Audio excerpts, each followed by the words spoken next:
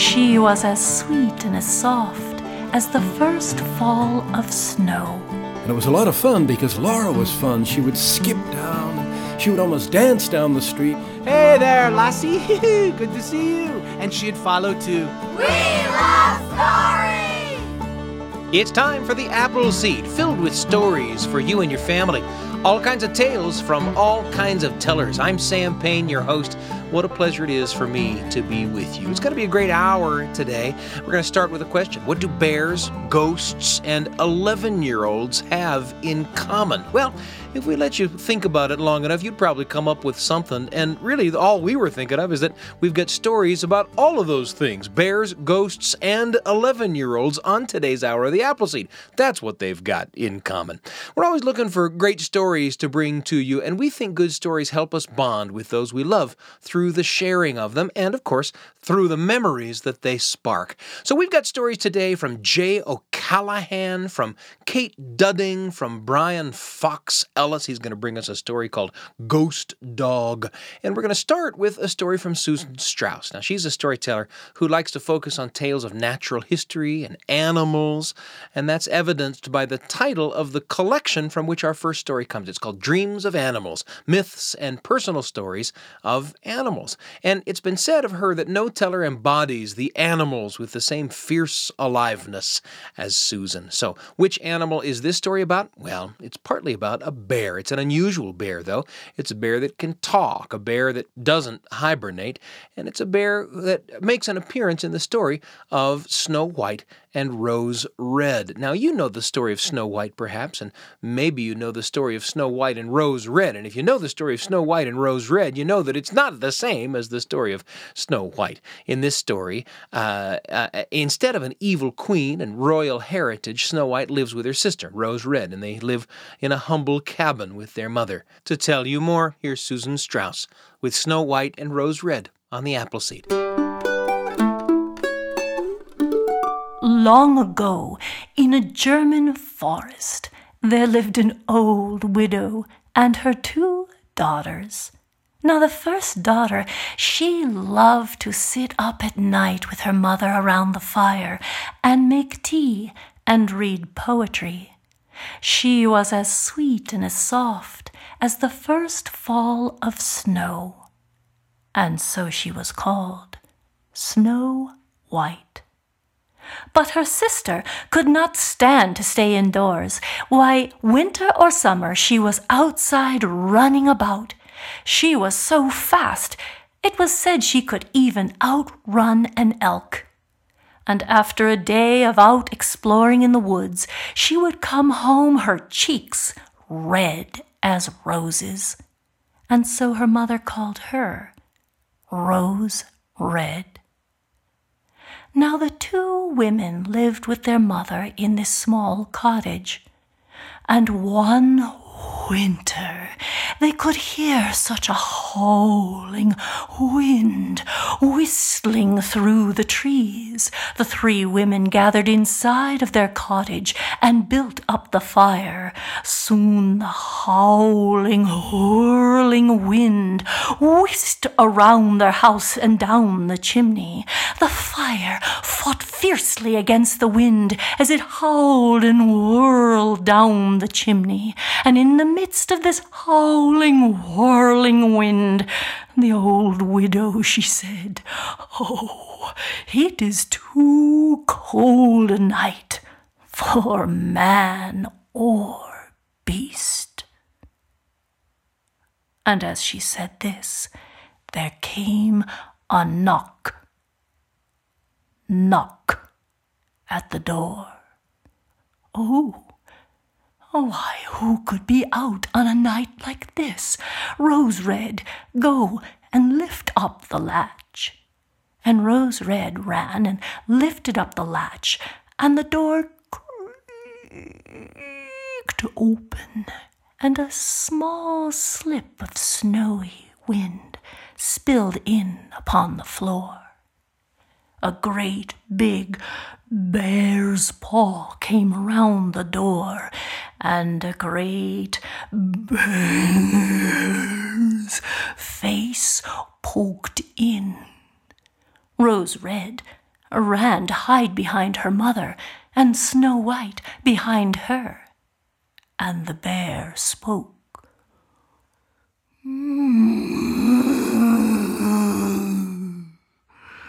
Oh, please, do not be afraid of me. I only want the warmth of your fire.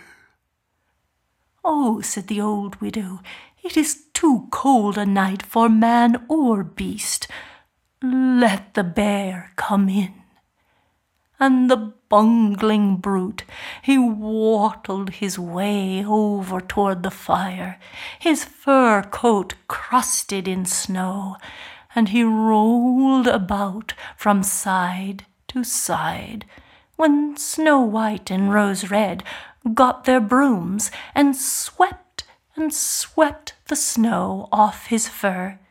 He rolled about and enjoyed it so much that they took their brooms and tickled him a bit and swatted his rump.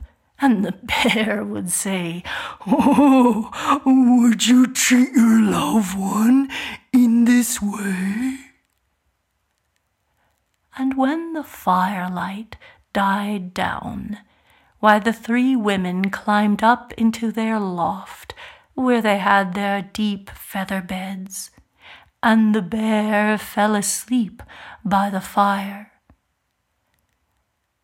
Rose Red fell into a dream, and in her dream she dreamt that she married this bear. She had 2 bear cubs by him, and in the dream she was combing out their fur. In the morning, when they woke up, they let the bear out, and that evening the bear came back again, and he rolled about on the rug in front of their fire, and the 2 girls took their brooms and swept the snow off his fur. They tickled him and swatted him in the rump, and always he said, "Oh, would you treat your loved one in this way?" Now when Old Woman Winter grew tired of storming on the earth, and she gathered up her blankets of snow to keep them for another winter, that day spring came dancing into the world. And so that morning the bear left. A little bit of his fur got caught on the latch, and he never came back. The 2 girls pulled the fur from the latch. It was like spun gold. Now they were sad, hoping the bear would come back. But time passed, and their mother needed them to take a journey into town. They had to go over the mountain pass, and so she packed their bags filled with all the things they would need for the journey. Now the 2 had not been traveling very far on their journey when they heard the strangest sound. "Oh, let me go, you stupid tree!" They came upon the strangest-looking little man with a long beard. He had been chopping away at a tree, and the tree did not like that, so it called up the wind, and the wind caught his beard just as he was chopping into the tree, and so now he had chopped his own beard into the tree and was stuck. Rose Red opened up her backsack and pulled out her knife. She ran up to the little man and cut his beard, freeing him from the tree. Was he grateful? "Oh, look at you, you milk-faced maid! Look what you've done to my beard! I suppose you think you should have some reward for this, huh?" And he grabbed a bag full of something heavy and threw it over his shoulder and ran off into the woods. "Poor fellow," they said. And the 2 went on their way. But they hadn't been traveling far before they came over a hill and into another valley, and there they heard the little man's voice again. Let me go! Let me go, you stupid fish! Let me go! And there was a lake, and there was the same little man. He had been fishing a fish, and his beard had gotten tangled up in the fishing line. And as he pulled on the fish, he was being pulled ever closer to the lake. It was the fish who was fishing him instead of him fishing the fish. And to save his life, Rose Red again grabbed her knife and ran up and cut the fishing line. But she cut a bit of his beard, and he was furious. You ugly, ugly milk-faced maids again, come to my rescue? I suppose you think I should give you a reward for look, what have you done to my beard? And he grabbed his sack of something heavy. Over his shoulder it went, and out into the forest he ran. Oh, dear, poor fellow. Now the sisters, they climbed out of the forest and high up into the mountain pass, when, as they were coming along the narrow of the trail, they heard again. Let me go! Bird, let me go! Why, there a great eagle had flown down and dug its talons into the little man's coat, lifting him up as if he were a bit of food. And the two, seeing this to save his life, they ran up and each grabbed one of his legs and pulled him from the grasp of the eagle. His life was saved, but his coat was torn. Do you think he was grateful? Can I ever be rid of you? You ugly, ugly milk-faced maids. I suppose you think you should have some gold or pearls for your service. Stones, that's what I'll throw at you. Stones! And just as he was getting ready to throw stones at them, behind a great boulder they heard,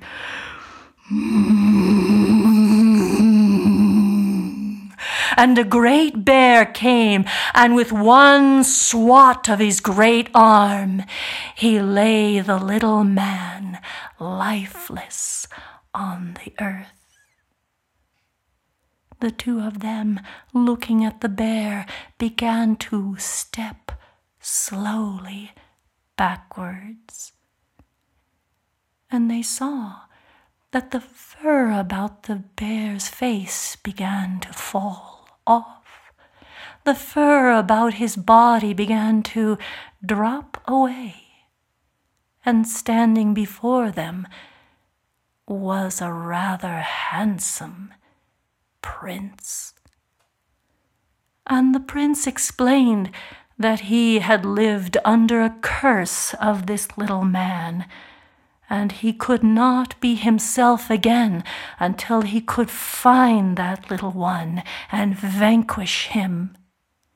He was so grateful to their kindness to him in the winter, and to their sweetness calling out the voice of this little man, that he took Snow White to be his wife.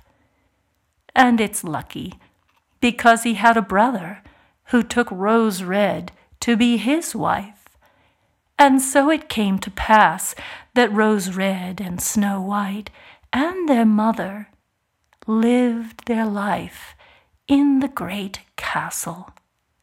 And we could say they lived happily ever after.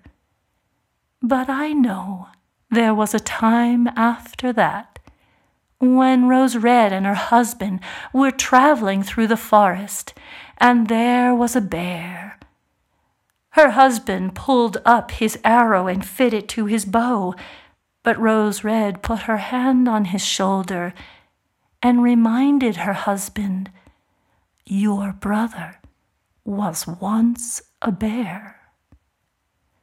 And so they let the bear be.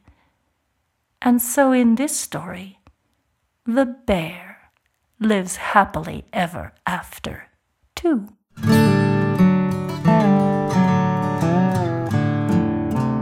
Susan Strauss with Snow White and Rose Red, a story about a bear, princess, Snow White, Rose Red, and a curse. Pleasure to begin our hour together with that tale. We're going to take a quick break, but then we'll be back with all kinds of stories. You're going to hear from Brian Fox Ellis with a story called Ghost Dog.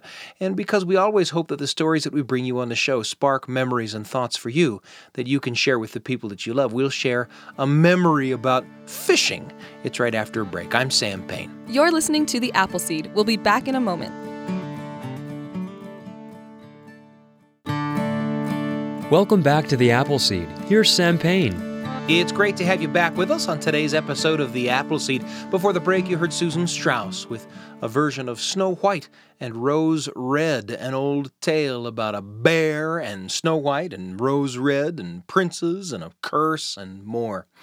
And we're going to be back in just a little bit here with a story from Brian Fox Ellis, the Illinois storyteller, with a story called Ghost Dog.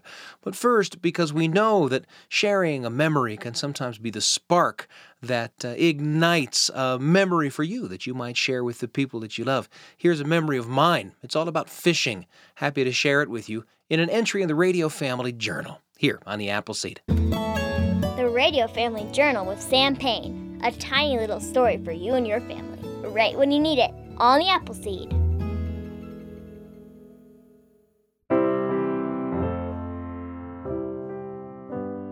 I've always liked fishing, but the truth is I've never really been very good at it. I had one incredibly successful fishing day when I was in 6th grade. I tagged along with my pal Eric Murdoch and his cousins, and we drove a couple of hours on paved roads and then for an hour or so on dirt roads and then hiked a bit until we came to, well, it wasn't even a lake, really. It was a big mossy pond, and we caught a bunch of fish. I caught a bunch of fish. As many as I could legally catch, and I watched Eric's brothers clean the fish, which left me with an, horrified new respect for those guys. And then, triumphant, I went home to my folks laden with fish, dinner for the next few nights. It happened once. Most of the other times I've been fishing have run more along the lines of this time I'm going to tell you about now. It's the fishing trip of a complete bonehead, and I almost can't believe I'm telling you about it. My kids and I, as it turns out, went to a local fishing pond, and we caught a bunch of fish. And the kids didn't want to eat them or release them. They wanted to keep them as pets.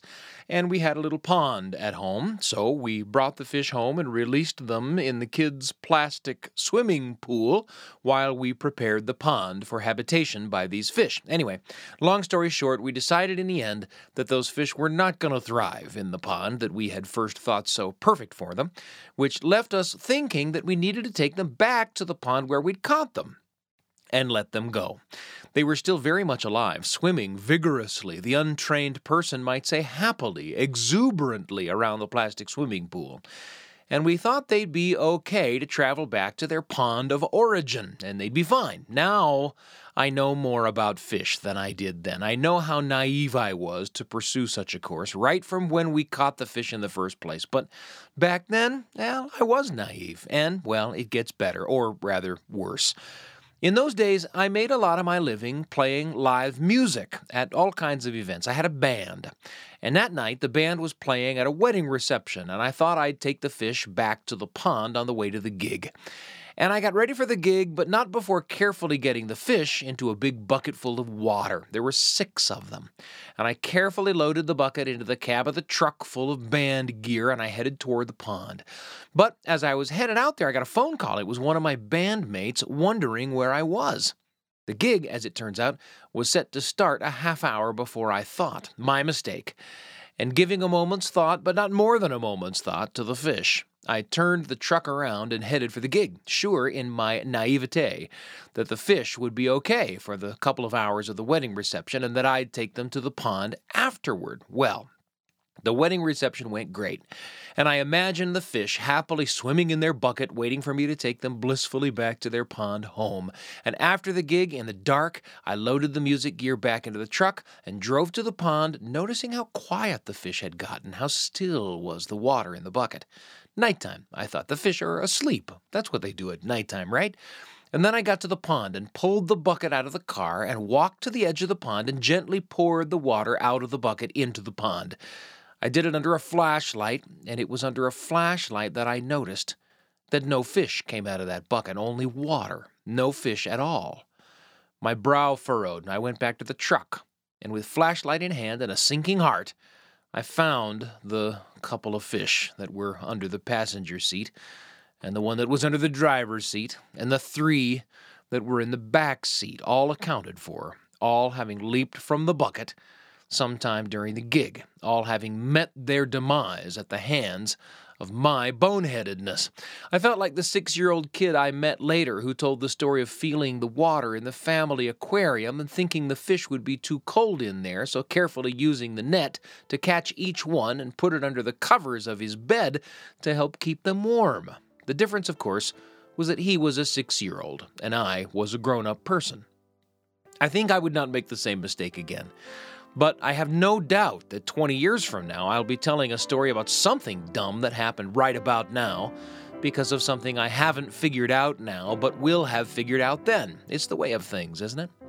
I guess the only postscript to this story is that as my penance, maybe, I have a half-dozen tiny pet fish in a well-kept aquarium. I've had them for years, and they're still doing fine. The Radio Family Journal with Sam Payne. A tiny little story for you and your family, right when you need it, on the Appleseed. Thanks for joining us for that entry in the Radio Family Journal. Of course, we always hope that the stories that we share on the show spark memories and thoughts for you that you can share with the people that you love. If that happens for you, share them with us at our email address, theappleseed@byu.edu. We love to hear from you, and some of our favorite tales are shared with us. We've got stories from Brian Fox Ellis and from Kate Dudding, and even a little story from the great storyteller Jay O'Callahan coming up in just a little bit. But first, how about a conversation with a friend? Great stories come into our lives in so many ways, through the things that we see on screen, the books we read, the great songs that we invite into our lives, of course, the tales that we tell around the kitchen table or the living room or the campfire, and increasingly, the stuff we hear in radio and podcasts contributes to the story landscape of our lives. It's a pleasure to have in the studio with me Richie Stedman. Richie T, it's great to have you with us on the Appleseed. Thank you so much. Thanks for joining us from The Lisa Show, where you make your home. Yeah, right here on BYU Radio, 8 a.m. Eastern, 5 a.m. Pacific. Or you can just Google The Lisa Show podcast, right? And hear something new just about every day there on The Lisa Show. And you are, dare we say, podcast junkie. I do love a good podcast. Anything I can put in my ears, I will spout and tell people about out of my mouth. And that's what we're going to do here. Right. You've brought a favorite one to talk about. Yeah, I only have one child, so when people ask me what my favorite child is, that's an easy question. When people ask me what my favorite podcast is, much harder. Yeah. So I'm going to pivot and say not my favorite, but one I enjoy quite a bit, because I think that I feel like each of them are my children, that they have feelings, and that one would be betrayed by another. Sure. So you got to be careful what you say within earshot of the other. Yeah. Right? This one that I want to talk about, it's called The Radio Adventures of Dr. Floyd. Oh, yeah. Are you familiar with this? I'm about to be. Okay. So this is an adventure. I don't know if you were like me, but you had that father who stories was a huge part of his upbringing. Yeah. And so I remember in his horrible old 1971 Toyota Corolla that, we could literally see the freeway through the car, floor. like through the rusted out floor of the car, because we just family of 5 that couldn't afford, and the scratchy radio we would listen to late at night. Those old, like 1930s, 1940s radio programs. Well, the Radio Adventures of Dr. Floyd is not that, but it is a huge homage to that for kids that have no experience with that and are able to get into these stories. That they wouldn't otherwise hear, right? So Dr. Floyd, he's our good guy. He's got a nemesis, as doctors often do, especially in these adventures. Certainly superhero doctors. Certainly radio drama doctors have nemesis. Right? His name is Dr. Steve. So Dr. Steve and Dr. Floyd, foiled again. They travel through time and space. They go back and they'll visit stories that we know and love, whether they be from the stage or from the screen. So they'll kind of insert themselves into stories like Annie, Get Your Gun. Oh, got it. And take us on those adventures. Yeah. But what I really love about it is an art. Yeah. The Radio Adventures of Dr. Floyd, it is an art as the radio play was once upon a time. Yeah. Yeah. Between the Foley sound, and you can tell listening to it that it is not computer manufactured and inserted. It is Foley created for this podcast, for every single episode and adventure that they do. It is Foley created. And by Foley, of course, is these are sound effects created kind of in the studio space. Yeah, right. Like you can hear, when they need to, the fire needs to crackle. They're Richie crinkling up his script to make fire sounds. You can hear that, and you can tell that it's created for that. So that's one thing that's awesome.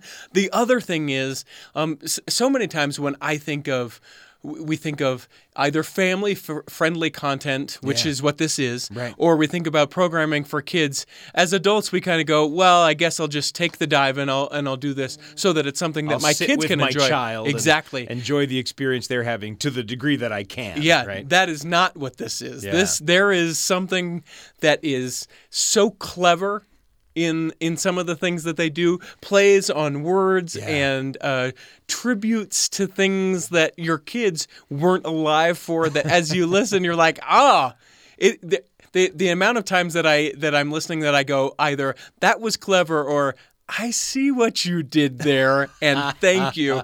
Makes it an adventure that for me, I mean, my kid's 22. Yeah. We're not sitting and listening to this together. It's something that I grab a hold to and go, all right, let's see what happens with Dr. Steve this week, Dr. Floyd. These, sometimes we fool ourselves into believing that these kinds of radio drama experiences are new in our time, that they sort of arose from the podcast landscape, right? But these are really it's so interesting that this new technology, this new convention, has given rise to an interest in these these audio experiences that have such deep roots, in years gone by. You talk about listening to this same sort of material when you were a kid, in the old 71 Corolla. Yeah. And to me, I just love when you have writers like there are the writers of the Radio Adventures of Dr. Floyd and others who can really use, I mean, it sounds cliche or trite or whatever, but who can really use words that make me see something in my head. Like, I don't know if it's literal or figurative. I don't know the word I want to use to describe it, but I'm seeing the adventure and hearing the adventure and what I love, obviously because of that, experiencing the adventure. Yeah, and you get to, I mean, you're fed so much information through the sound effects and through the dialogue and everything else, and there's still room in an audio experience like that for you to create part of the picture yourself, and that's part of the magic of something like this, right? Yeah, for sure. It becomes not only, it becomes a little bit of a collaboration between what they're giving you and what you're creating. There's some magical experiences to be had there. Well, the podcast is called The Radio Adventures of Dr. Floyd, and it's got Richie just feeling like he was a kid again. Darn you, Dr. Steve. A pleasure to have you on the Appleseed, Richie. Thanks so much for joining us. Great stories come into our lives in so many ways, and it's always a pleasure to chat with Richie. We hope you enjoyed that conversation like we did. Coming up, we've got a story from Brian Fox Ellis, the Illinois storyteller, with a story called Ghost Dog. You won't want to miss it. I'm Sam Payne. You're listening to The Appleseed. We'll be back in a moment. Welcome back to The Appleseed. Here's Sam Payne. It's great to have you back with us on today's episode of The Appleseed. Before the break, you heard a conversation with Richie Stedman. We always love to have a conversation with a friend. After all, stories can come into our lives and our hearts in so many different ways. And of course, you heard an entry in the Radio Family Journal about a bucket of fish, and we started off the hour with a story from Susan Strauss, Snow White, and Rose Red, an oldie but a goodie. And now we got a story from Brian Fox Ellis. Now, he proclaims that his goal as a storyteller is to awaken a deeper understanding of who they are in those that listen. He wants to evoke the storyteller within everyone, and that's a worthy goal. It's a goal that we share here on the Appleseed. Now, here's a story from Brian Fox Ellis, and to set it up, we got to ask, what's your opinion on ghosts? Are they good, bad, a bit of both? Would it change if the ghost happened to be a dog? The story we have today is about a man who loved dogs, had a few of his own, and all the town's stray dogs liked to keep him company when he was out and about. And one night, a new dog appears and follows him home. Not a normal dog, a ghost dog. Here's Brian Fox Ellis with Ghost Dog here on the Appleseed.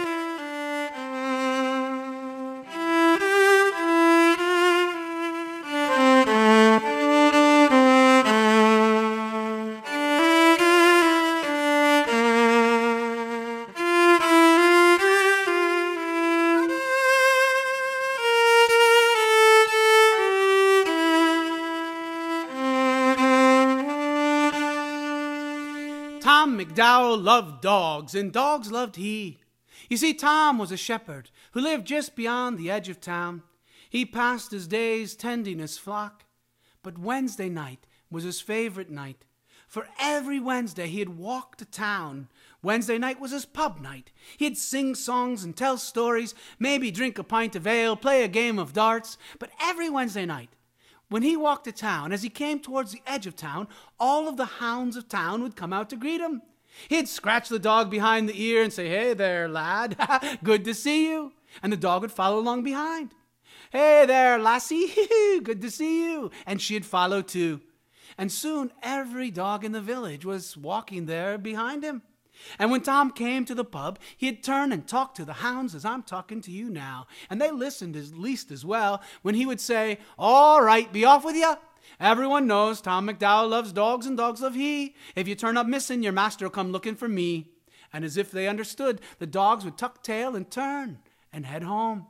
And Tom would go into the pub. He loved Wednesday nights. He loved singing songs with his friends. He loved the old stories, and he was pretty good at a game of darts. But one thing he did not love, one thing that he loathed, absolutely got under his skin and annoyed him, was gossip, rumors. And it seemed that every Wednesday night when he'd go to the pub, the rumors would be flying. "Did you hear about so-and-so?" And you ever play that game Telephone Wire where somebody whispers in somebody's ear and then you whisper in somebody else's ear? Does it ever come out the same? That's what rumors are. That's what gossip is. And Tom couldn't stand it, especially when the rumors were about him.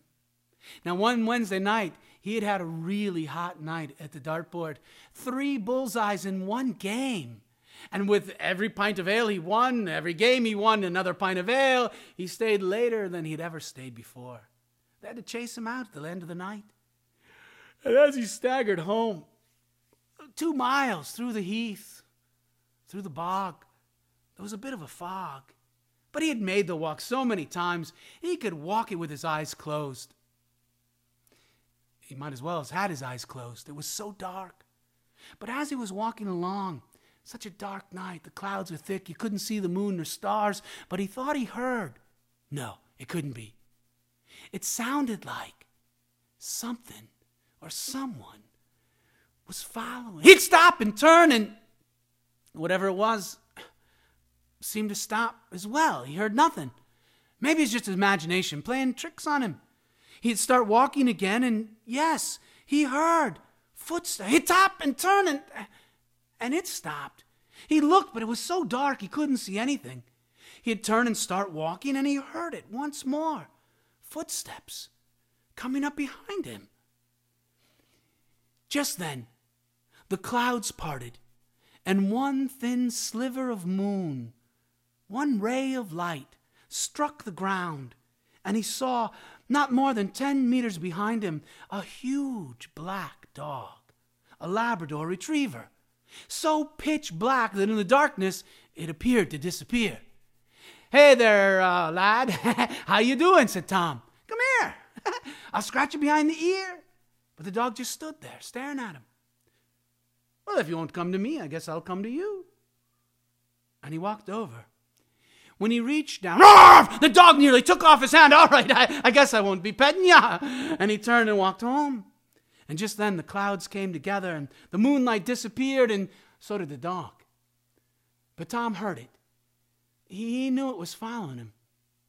When he arrived at the gate, the small fence that surrounded his cottage, he paused and he turned to the dog. He said, "All right, be off with you. You know, if you turn up missing, your master will come looking for me. Everyone knows Tom McDowell loves dogs and dogs love he." But the dog just stood there. "I don't have time for this. You got to go." The dog didn't move. Tom opened the gate, and the dog ran between his legs in through the gate and up onto his porch and sat down by the front door. "I'm not needing another dog. You got to go. I can't keep the gate open. The sheep will get out. Come on, you've got to go." But the dog just sat there. "It's too late. I ain't got time for this." He closed and latched the gate, and he walked up onto the porch. He was standing by his door, right next to the dog. He thought about petting it again, but remembered what happened, and he opened the front. The dog ran between his legs into his cottage, crossed the room, and curled up on the stone hearth by the fireplace. "I'm not needing another dog," said Tom. "You got to go." But the dog began to snore. Tom closed the door. He took off his boots as he did every night when he came in. And he went over and stirred the coals and got the fire going, put some more peat on the fire. The dog was snoring. It was asleep. Such a fine-looking black Labrador. He reached over to pet the dog, but this time, his hand went through the dog. I can't be staying in no house with no ghost dog. You got to go." The dog continued to sleep. Tom didn't know what to do, but it was late and he was tired, and maybe he had just had too much. He climbed the ladder to the loft. His bed was like a shelf, a good place to stay warm on a cold winter's night. He went to sleep. In the morning when he woke up, the dog was still there. He stirred up the coals and made a pot of tea, fixed himself some oats for breakfast and a small lunch, and headed out to take care of the sheep. When he came back in the evening, the dog was still there. It never moved. For days, for weeks, it never moved. Tom kind of got used to it and didn't think much about it until one day one of his friends came over. And his friend said, "Hey, Tom, I didn't know you had a new dog." And Tom said, "I wouldn't be petting that dog if I were you." He says, "Come on, it's a black Labrador. Everybody knows you love dogs, and you wouldn't have a mean one." "I'm warning you," said Tom. "I would not pet that dog." The friend kind of brushed him out of the way and went and sat on the stone hearth by the fireplace.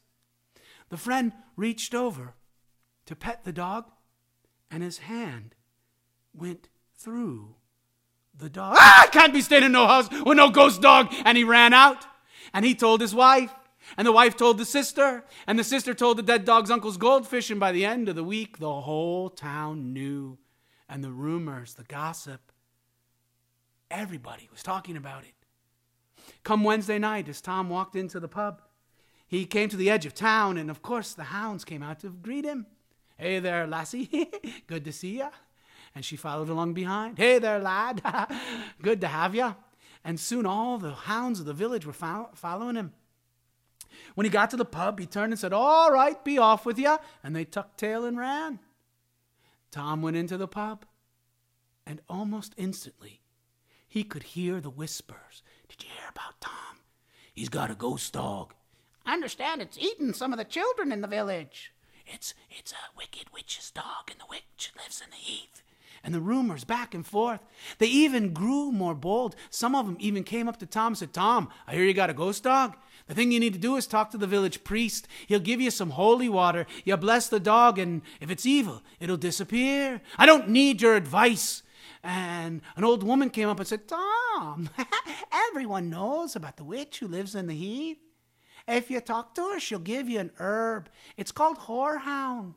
It's kind of like a mint. You put it in the dog's food, and when he eats it, if he's a good dog, he'll become real, and if he's evil, he'll disappear. I don't need your advice, and besides, the dog doesn't eat anything. Tom was so mad, he just stormed out of the pub. And as he was walking home, as he was marching home, that anger began to bubble and boil inside of him. And then he stopped and thought, he really wasn't mad at his friends. They were just trying to help. He was mad at that dog. Ever since that dog had come into his life, and the anger continued to bubble and boil. The anger began to grow. By the time he got home, he couldn't contain himself. He opened the front door. He took off his boots as he always did, but this time he did something he had never done before. As he took off the boot, he let it sail. He hurled it at the dog. No sooner had the boot left his hand than he wished he could pull it back. He had never harmed a beast, especially a dog, but it was too late. The boot sailed straight towards his head. At the last possible second, the dog sat up, and the boot hit the stone hearth. Tom was relieved. But then the dog did a strange thing. It climbed the ladder to the loft, to Tom's shelf where he slept. Tom crossed the room with one boot on, and he hobbled up the ladder. And no sooner had his head cleared the top than he saw the dog go through the wall of the cabin and disappear. And where the dog went through the wall, there seemed to be some little doorway. Tom crawled across his mattress. He had lived in this house his whole life. His father, his grandfather had built it, and he had never seen this little doorway. He put his hand inside, and there was dust and cobwebs and dirt and a leather satchel. Not one, two, three leather sacks. He pulled out a penknife and he cut the leather string that tied them, and Spanish doubloons, gold coins. Between the three bags, more gold than Tom had seen in several lifetimes. It'd been hidden there. For how long, he didn't know. But Tom began asking around. Soon he interviewed his oldest great-aunt. She had known Tom's great-grandfather who had built the cottage. And she said that just as the English had invaded Ireland, earlier still they invaded Scotland and claimed it for their own. Tom's grandfather, he had owned many head of cattle. And rather than see the soldiers, the enemy, slaughter his cattle to feed the enemy, he slaughtered the cattle himself and sold it, hid the gold, enlisted, and died in the war. Took the secret with him to the grave. Everyone had always wondered. And yes, Tom's aunt said he had a big black dog, a black Labrador. Well, the first thing that Tom did with his gold, searched high and low until he found a little black puppy that looked much like that ghost dog. He bought more land. He bought more sheep. He donated money to the church to build new stained glass windows. He actually set aside an endowment, and still to this day, if you grow up in that county in northern Scotland, there's money in the bank that'll pay for your college tuition if you study to be a veterinary. Tom gave money to the poor, clothes for the homeless, food for the hungry. But I know this story is true. For one time I was wandering in the Scottish Highlands, and I found in the middle of nowhere this beautiful little cathedral. In the back, there was a stained glass window. and cut into the glass was the image of a man and his dog, Tom McDowell.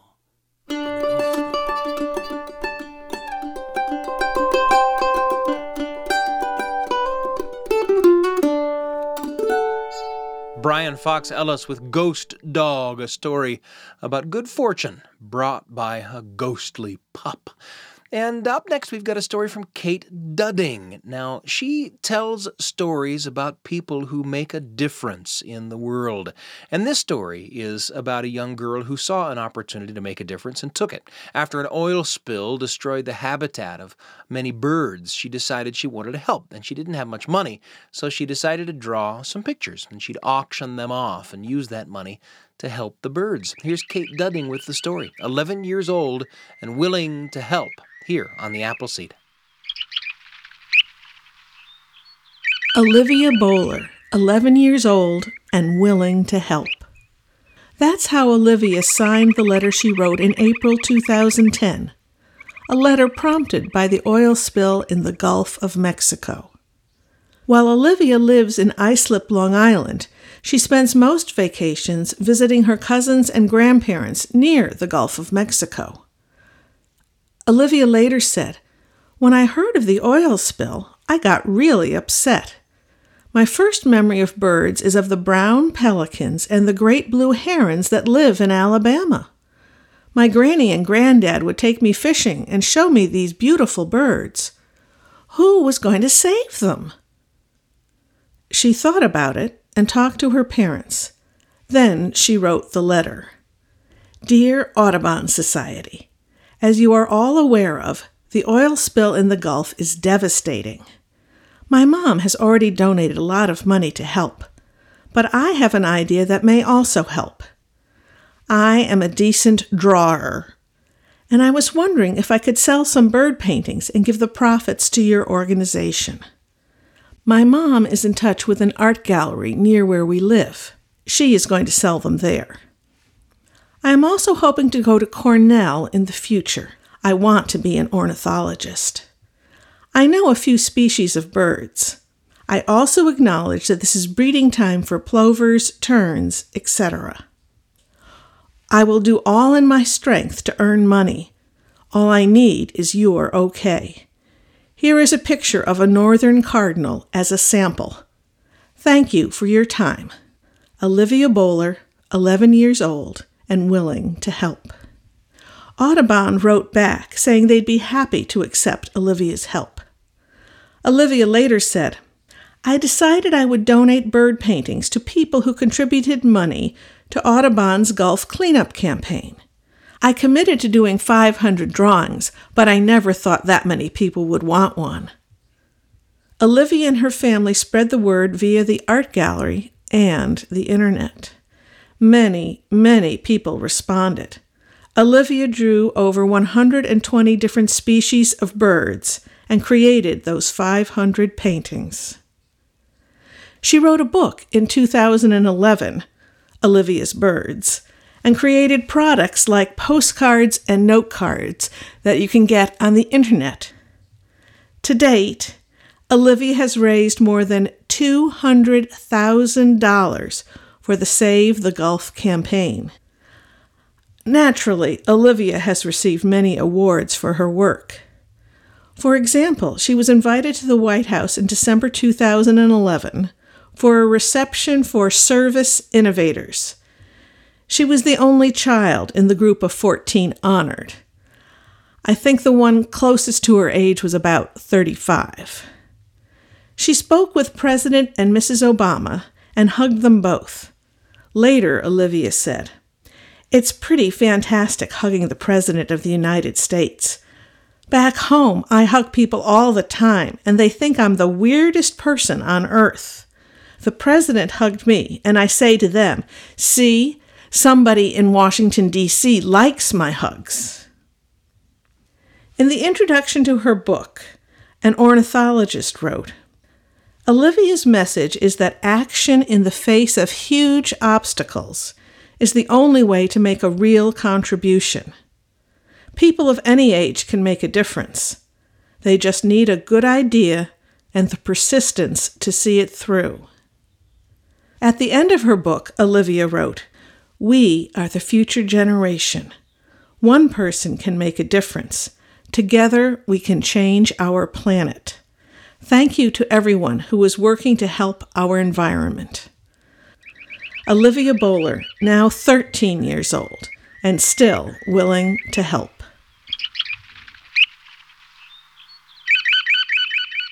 Kate Dudding with a true story of an 11-year-old willing to help regardless of her age. We could all make a difference if we're willing to put forth a little effort. Now, coming up, we've got a story from Jay O'Callahan. Grew up in Massachusetts, started telling stories at 14 years of age, and this story is about his daughter, a bright and cheerful little girl who suddenly couldn't bring herself to go to school. Now, we all know that school can be kind of scary or hard sometimes, but Laura liked school, and no one could figure out why she wouldn't go, because Laura wouldn't say what she was feeling. Well, eventually the answer came. Here's Jay O'Callahan with Laura's story. It's called What Laura Couldn't Say. Happy to bring it to you here on the Appleseed. When my daughter Laura was in the first grade, my wife and I would walk Laura down our curving old road down to the corner and wait for the school bus. And it was a lot of fun because Laura was fun. She would skip down and she would almost dance down the street, and then she'd hop on the school bus and she'd always be chattering away. One June day we walked down and the bus came, and Laura, she stood still. She froze. "I can't go to school." She was crying. Linda knelt down and hugged her. "It's all right, Laura. It's all right. You don't have to go." We started to walk back, holding Laura's hands. "Laura, did something happen at school?" She shook her head no. And Linda said, "Is there something wrong with the teacher?" And Laura shook her head no. And Linda said, "Well, can you tell us what's wrong?" Laura shook her head no. That was unlike Laura. She talked all the time about everything. Next day, the same thing happened. "I can't go to school." She started to cry, and the school bus went on then, so Linda drove Laura to school. But it wasn't easy because she had to hold Laura's hand, and Laura would be crying going into the classroom day after day. We talked to the principal and the teacher. They didn't know what was wrong, and Laura couldn't tell us what was wrong. Well, it was the end of the school year, and we were so glad. Summer vacation, and we thought maybe everything will be fine. Well, the fall came, the first day of school. We were excited. Second grade, and Laura knew who the teacher was, and she was excited about that teacher. So Laura skipped down. We got to the corner, and the bus came. "I'm not getting on." Her body was so stiff. Well, it began again, and now Linda was taking Laura to school every day and almost pulling her into the classroom. The teacher didn't know what to do, neither did the principal. We didn't know what to do. So I said, "Linda, why don't I walk Laura down, and maybe she just wants to be lifted on the school bus, given a little help." So I walked Laura down to the school bus. When it came, I lifted her up. I told her I was going to do it. And I put her on the second stair, and she was fine. And suddenly she turned. "No, I can't do it." I didn't know what to do, and I gave her just a little push. And I jumped back, and the doors closed. And I felt awful. I felt I had betrayed her. I'm never going to do that again. The next day, Linda and Laura and I all walked down. The school bus came. "I'm not getting on." And once again we turned and headed home, and Linda said, "Laura, if you can't tell us what's wrong, could you use Daddy's typewriter? Could you type what's wrong?" And Laura shook her head yes. And I ran ahead of them. I turned on my electric typewriter, put the paper in, and Laura and Linda came in. And Laura, she looked down at the typewriter, and then she touched the letter I, then the space bar, and then she typed the letters M-I-S-S, space Y-O-U. Linda started to cry, and Linda was on her knees holding Laura. Is that it, Laura? You miss us? Is that it, Laura? Laura was crying. I was crying. Well, Laura, it's wonderful you told us. We miss you too. Well, it wasn't over. Not right away. But within a month, Laura was skipping down, almost dancing down the road and hopping on the school bus.